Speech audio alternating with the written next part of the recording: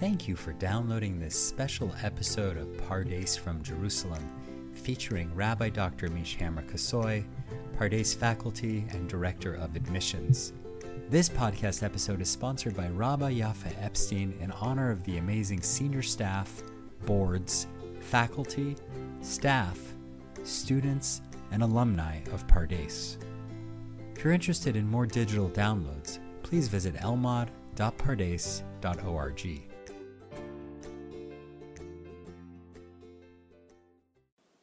Pesach, a night of protection and overcoming fear. I'm not setting a place for Elijah at our Seder this year. I have no idea where he's been wandering before he got to me. So read my WhatsApp just a few days after Purim. For many of us, Pesach is a holiday of opening doors, of kol dichvin, of all who are hungry, let them come and eat. There's always room for one more, of caring for the stranger, of expansive community, and radical hospitality. Ma nishtana halayla hazeh mikol halaylot. The answer is obvious. This year's Pesach will be like no other in my life. This time is like nothing that I've ever known before. I've never experienced such uncertainty, fear of illness, fear of food shortage, national catastrophe, global death, or economical collapse. On Chag, we make the blessing Shechianu, reserved for celebratory occasions. The same Mishnah Brachot that commands us to bless Shechianu and Hatov Metiv on happy news commands us to say Baruch Dayan He'emet on difficult tidings, and clarifies, bless on things as they are now, even knowing that in the long run that may change. Bad news may have a silver lining or even bring us to a better reality altogether. But now we are to name it as it is now, Dayan He'emet, painful judgment. Let us begin by naming COVID plague as just that, a dreadful plague. I pray with all my heart that God should save us from this terrible situation. And yet the same Mishnah finishes on a different note.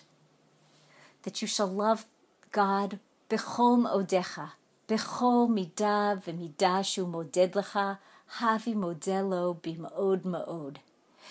We're commanded, which we should love God with all of our soul. Whatever God gives out to us, we should thank God mightily. We're commanded to leverage our difficult situation in every way possible. And in the coming minutes, I hope to share 4 new gifts of understanding that Corona has given me and that I am thankful for Hashem, for which I'm thankful to Hashem in this coming year. Number 1, with my fear, I have a new understanding of Chag HaPesach. Every generation is commanded to see themselves as if they personally went out of Egypt. And it seems to me that I have a perspective this year that I have never had access to before. More than any other time in my life, I can imagine the Israelites in Egypt terrified by the 10 plagues. Who doesn't want to have a first experience of the Exodus? And yet, I would certainly not have wanted to be in Egypt during that time. After all, the Torah only states explicitly that the Israelites were protected from 4 of the 9 plagues: Arov, Dever, Barad, and Choshech. Wild beasts, cattle plague, hail, and darkness. How did they experience the other 5?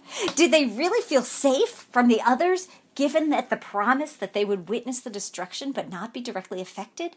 It must have been terrifying to be in Pesach Mitzrayim, to offer a sacrifice and put blood on our lentils under the threat of the Nagif. How could the Israelites feel safe from the final blow, the death of the firstborn? To see the gravity of God's wrath, the inconceivable, unimaginable danger happening so close, I shudder to think of how terrifying it must have been. The Gemara in Bava Kama makes explicit that the danger extended to the Israelites as well. Tani Rav Yosef, My dichtiv, vatem lo tetzu ish mi petach beito ad boker. Kevan shenitan reshut l'mashchit, eno mavchin ben tzadikim l'rashaim. V'lo od, ela shematchil min tzadikim tchila, shene'emar v'hi chreti mimech tzadik v'rasha. Rav Yosef taught, what is meant by, and none of you shall go out of the door of your home until morning? If the plague wasn't decreed upon the Jewish people, why weren't they permitted to leave their homes? Once permission is granted to the destroyer to kill, it doesn't distinguish between the righteous and wicked. And not only that, it begins with the righteous first, as is stated in the verse, and will cut you from the righteous and the wicked. The Gemara emphasizes that no one is really safe in a time of danger, and we can't necessarily distinguish the deserving from the undeserving of divine wrath. It also makes explicit that Egypt should serve as a model for all of us in dealing with fear. These dangers always existed, but never before did I have such easy access to the fragility of my human condition. In one of my favorite Gemarot, Brachot 6, Rav Huna declares that there's 1,000 demons to our left and 10,000 to our right. As Abba Binyamin says, if we could see all the demons surrounding us, we'd be completely and utterly paralyzed, which is a little how I sometimes feel now. Baruch Hashem, we're protected from these infinite, invisible perils on a day-to-day basis, but suddenly, now as in Egypt, the surrounding terrors are all too visible. How on earth can we be expected to move? I'm facing fear in an unprecedented way personally right now, but our ancestors were there. Not only did they survive, but they blazed a trail for us in how to handle it. Avarnu et paro, navor gam et zeh. We got through it once, we'll get through it again. I feel better already. Lesson 2. The sanctuary of the home. Va'atem lo tetzu ish mi petach beito ad boker. You may not peek from the door of your homes until the morning. While our starim have evolved so that they're characterized by a beautiful open-door policy, the ancient Seder was more of a family affair. Of course, as indicated already in the Gemara above, the Egyptian experience becomes a model for how we ought to barricade ourselves. Tanu Rabbanan. Dever Be'ir, Knes Raglecha, Shenemar Vatem Lo Tetzu Ish Mi Petach Beito Ad Boker, Va'omer, Lech Ami Baba Chadrecha, Skor Dlatecha Ba'adecha. The sages taught, if there's a plague in the city, gather your feet. As it stated, none of you shall go out of the house until morning. And it states in another verse, come, my people, enter your chambers and shut the doors behind you. Staying inside will help. If you weren't listening to the ministry of health, then certainly listen to the Torah. But the Torah gives us some guidance about how to engage in that barricading. The home is a sanctuary, and I use that word very deliberately in its tarte mashma, double meaning, in the sense of placing refuge, and in the sense of mikdash, holy place. Of course, etymologically, the two forms of sanctuary are one and the same. Holding on to the corners of the altar is an ancient way of taking refuge. While sacrifices are normally offered in the temple or before the temple in a central bama, the original Paschal offering was a home-based sacrifice. Instead of pouring blood on the corners of the altar, the blood was poured on the four corners of the door, hamashkov, habezuzot, v'al saf habayit. The emptying of our homes of chametz also makes our home a sanctuary. After all, it says in Vayikra, Kol mincha asher takrivu la'Hashem lo ta'aseh chametz. No meal offering that you offer to the Lord shall be made with heaven. Matzah is the temple gold standard. The rabbis have famously referred to the dinner table as a mizbeach ma'at, a little altar. Thus the rituals of hand-washing, salting our bread, blessing our food, speaking Torah at the table. How can we even further enhance the sacred nature of our home, not just as a place of refuge, but as a sanctuary in the full sense of the word? The Mishnah gives us another hint. Secondly, The Paschal offering was eaten in carefully defined chaburot. The Mishnah, which you can also find on your source sheet, 7:13 says, Shtei chaburot shayu ochlot b'vayit echad, elu hofchin et pneihem helach ve'ochlin, ve'elu hofchin et pneihem helach ve'hochim.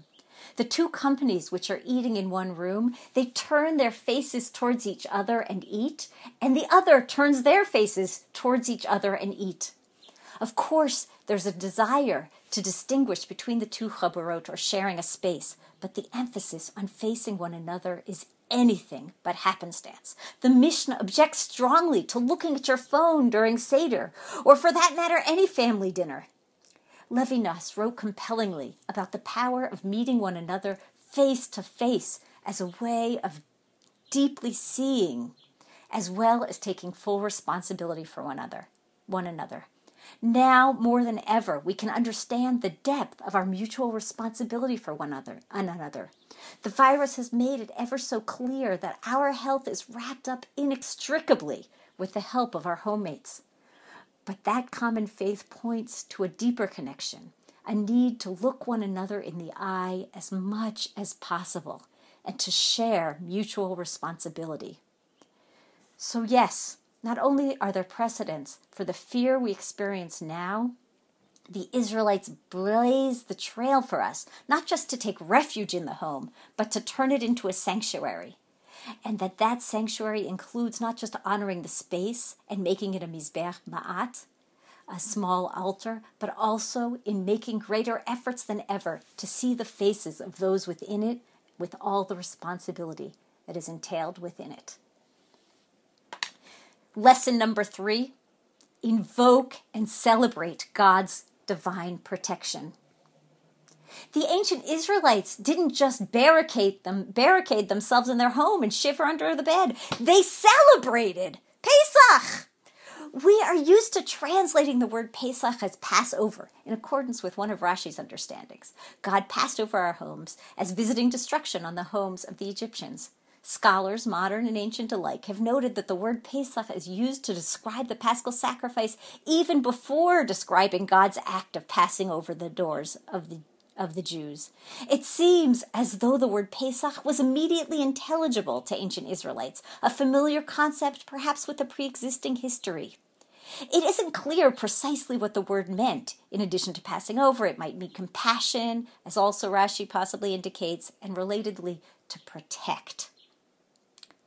Kacha tachlu oto, motnechem chagorim b'na'alechem b'raglechem u'makalechem b'yadchem v'achaltem oto b'chipazon, Pesach hu l'Hashem. And this is how you shall eat it. Your loins girded, your sandals on your feet, and your staff in your hand. You shall eat it hurriedly. It is a Paschal offering to the Lord. The Pesach rite doesn't just commemorate an ancient event, it invokes Hashem's protection preemptively. As it says in Shmot Yud Bet in Exodus 12, Ulakachtem akodat ezov u'tavaltem badam asher basaf והגעתם אל המשקוף אל 2 מזוזות מן הדם אשר בסף, ואתם לא תצאו איש מפתח ביתו עד בוקר. ועבר השם לנגוף את מצרים וראת הדם על המשקוף ועל 2 מזוזות, ופסח השם על פתח, ולא ייתן המשחית לבוא אל ביתכם לנגוף. ושמרתם את הדבר הזה לחוק, לך ולבניך עד עולם. Take a bunch of hyssop, dip it in the blood that is in the basin, and apply some of the blood that is in the basin to the lintels and the 2 doorposts. None of you shall go outside of the door of their house until the morning.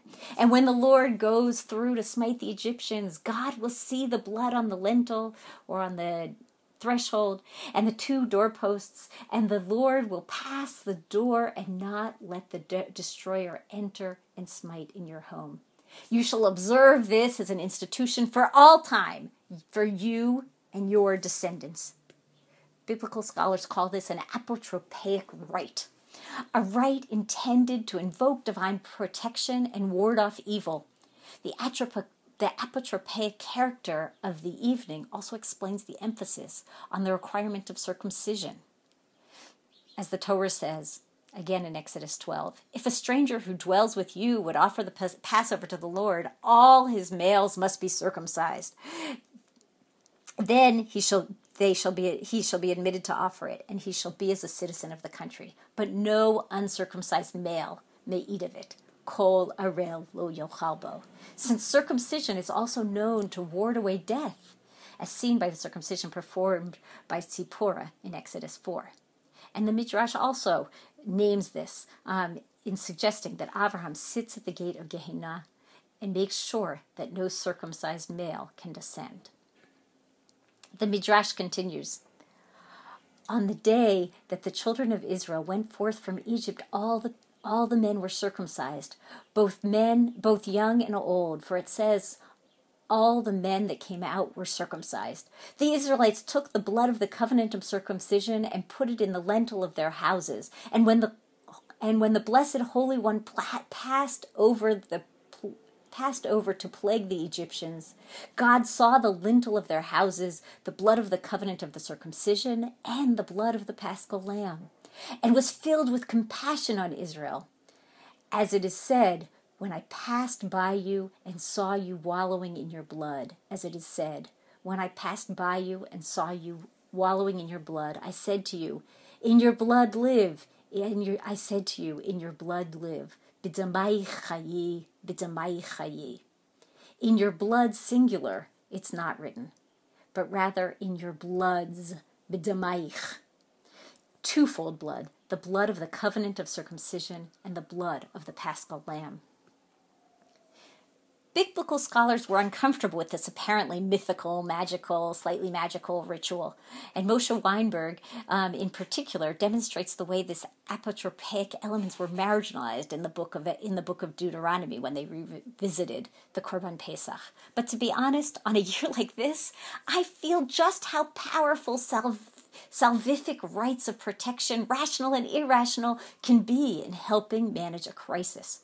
We no longer practice the apotropaic Pesach rite, but the notion of a night of protection continues, if you will. Similar to the way on Yom Kippur we say, Etzem Hayom Mikaper, Exodus calls Pesach Leil Shimurim. Leil Shimurim hu Hashem, Lotziah me'eretz Mitzrayim, hu halayla hazeh, hu halayla hazeh laHashem, Shimurim lekol bnei Yisrael ledoratam. It is a Leil Shimurim to Hashem to take them out of the land of Egypt. It is a night to Hashem of Shimurim for all of Bnei Israel for generations. The commentators disagree widely about how the phrase Leil Shimurim should be understood, but I want to suggest that for us moderns, the very root shamar is essential. We're familiar with shamar as observance, shomer Shabbat, shomer kashrut, shomer negiah, shomer mitzvot, and it has a no less primary meaning, shomer as in guard, as in shmura matzah. The root shmirah is a refrain with respect to Pesach. It appears at least 10 times. Sometimes it's for us to shomer, and sometimes it's on Hashem to shomer. Either way, it's a shmirah fest. As the Midrash suggests, neri b'yadcha nercha b'yadi, a mutual love expressed in the form of guarding, protection, and of course, observance. So the ancients dealt with vulnerability with the Passover sacrifice and circumcision.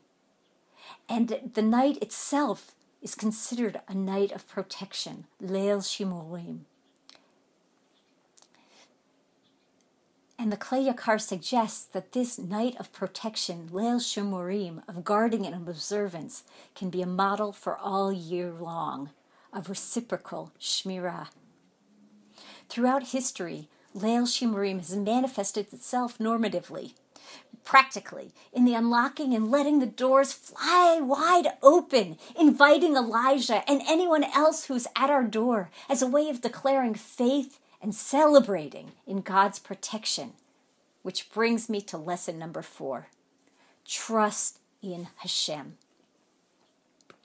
The Haggadah cites a Mishnah from the first chapter of Brachot that has always been a puzzlement to me, since on the face of it, it refers to daily liturgy rather than to anything specific about Pesach. Why is it being mentioned here? The Mishnah says, Maskirin Yetziat Mitzrayim Belelot, Amar Rabbi Elazar ben Azariah, Harei ani kaven 70 shana, velo zachiti sheteamer Yetziat Mitzrayim Belelot, ad shedarsha ben Zoma, sheneemar, leman tizkor et yom tzitcha me'eretz Mitzrayim, kol yemei chayecha, yemei chayecha hayamim, kol yemei chayecha halelot. V'chachamim omrim, yemei chayecha haolam hazeh, kol yemei chayecha la'avir liyamot HaMashiach. They mentioned the exodus from Egypt at night. Rabbi Elazar ben Azariah said, Behold, I'm almost a 70-year-old man, and I have not succeeded in understanding why the exodus of Egypt should be mentioned at night, until Ben Zoma explained it from a verse, in order that you may remember the day you left Egypt all the days of your life. The days of your life refers to the days. All comes to include something extra, the nights, a time you wouldn't have thought of thinking about Yetziat Mitzrayim, of the exodus of Egypt. The sages say that we'll continue to mention the going out of Egypt in the days of the Messiah, that this redemption will remain important even once we've been blessed, bimhira b'yameinu, with a much bigger and more final redemption. But Ben Zoma says that kol, everything, comes to teach us the exact opposite, that we must remember the Exodus at night.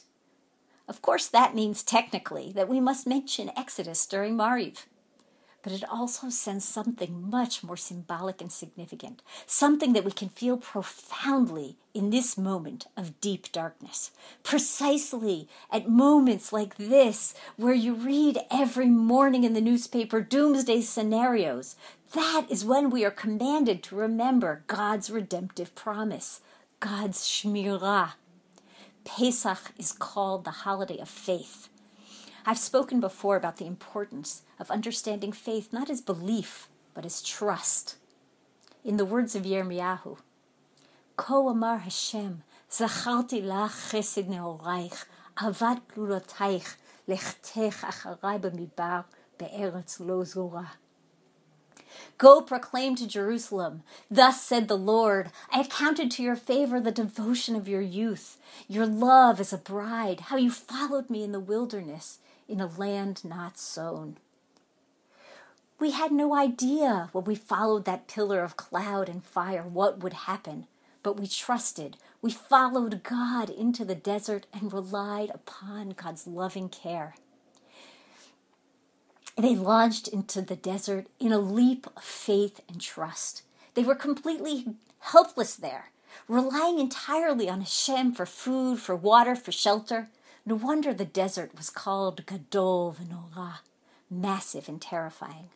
Of course, maintaining that trust was a gargantuan task. Bnei Israel had many lapses of trust along the way, breakdowns and whining and crying. It was worse than a week or more in house isolation. It would be surprising if it were any other way. But when they were able to follow Hashem with love and trust, how much better off they were. Having spent a month under the shadow of the virus, we can look back on our forefathers with a lot more compassion. And at the same time, we can garner and cultivate trust ourselves and patience with each other in our inevitable moments of failing. But most importantly, we need to try to invoke Yetziat Mitzrayim in the nights, to find faith and redemption under this specter of darkness. The Slonim Rebbe, the Netivot Shalom, brings this Mishnah alive for me powerfully, and I'd like to share just one paragraph. For brevity's sake, I'll leave most of it in the Hebrew on your source sheet. Since Passover is the holiday of faith, necessarily the primary mitzvah of the night is Sipur Yetziat Mitzrayim, the telling of the story of going out of Egypt. V'higadat levincha, telling your child, whose very essence is rooting faith. And that is the idea that telling at length is more praisey praiseworthy. Harei ze meshubach. Afilu kulanu chachamim, even if we're all wise. Mitzvah aleinu l'saper Yetziat Mitzrayim. It's a mitzvah for us to talk about the Exodus, which is something that we haven't seen with other commandments. Usually, once an obligation is fulfilled, there's no point in carrying on. However, since Chag HaPesach is Chag HaEmunah, the holiday of faith, and Leil HaSeder is the night of divine revelation, it is Rosh Hashanah LeEmunah, from which faith imbues the heart of the Jew for the entirety of the year. Pesach hu Rosh Hashanah LeEmunah. And from the clarity of the faith of this night, we merit to live a life of faith all year. And therefore, we're commanded to tell, or may I say, dray on, about the Exodus. Because it is the power of storytelling to root faith in our hearts for all year. As in the words of our teacher, the Holy Saba Malkovich, may his merit protect us. On the verse, I have faith, Hemanti ki adaber, I have faith because I speak, that by way of repeating faith orally, it becomes rooted in our hearts.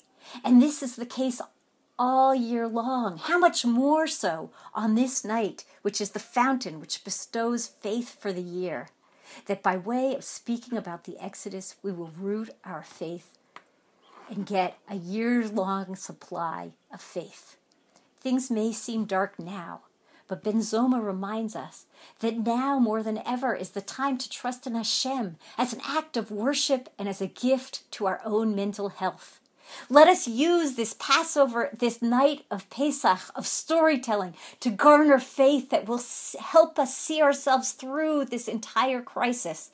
Now is the time to let go of our anxiety and our desire to be in control and to trust in God and God's promise to care for us.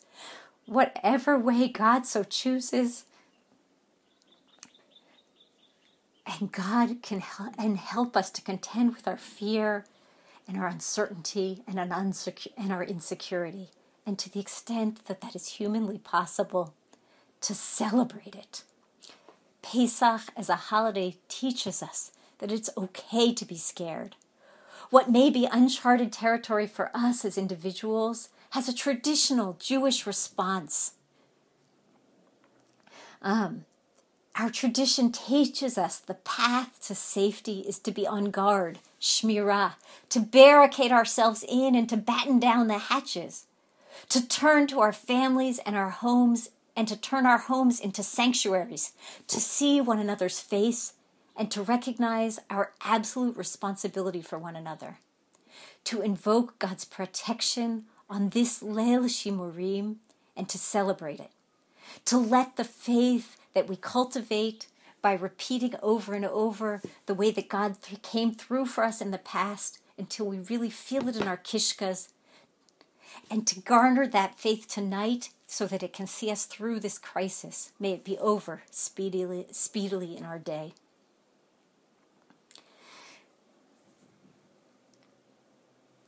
Now, I've already used my allotted time, and you've got a complete thought. So if you want to disconnect now, I'll completely understand. But I need to give you a little closing thought. To return to Elijah, for whom we considered not opening our doors at the beginning of our podcast. We're all battening down our hatches physically, and that is the right thing to do. There's precedent for it in the Mishnah. The first chapter of Bava Batra shares that a community that wants to gate themselves can compel all of the residents to contribute. That building a gate is so clearly laudable, a desirable improvement in the standard of living and in our security. And yet the Gemara is puzzled. After all, there was a certain Chassid who had an intimate relationship with Elijah, and whose neighbors built a gate and a guardhouse for themselves. And when they did, Elijah ceased visiting that Chassid. There may not have been a directive from the health ministry, but the neighbors surely had only the best of intentions when building that gate. And yet, Rashi explains, once that gate was built, it had unintended but terribly dangerous, tragic even, consequences. When our doors are locked, we cannot hear Elijah calling from a distance. And as we know, Elijah is likely to be disguised himself as a beggar or someone in need. And yet in our siege mentality, we're at risk of ignoring those who are more in need than us. Elijah symbolizes the permeability of our boundaries, and it is that permeability that makes redemption possible. Leil Shimurim means that we have a shield of protection and are opening our metaphoric doors and making sure that everyone is cared for is an act of faith, which is its own reward. And it is also what makes us deserving of redemption. May we all have a Leil Shimurim. Chag Sameach.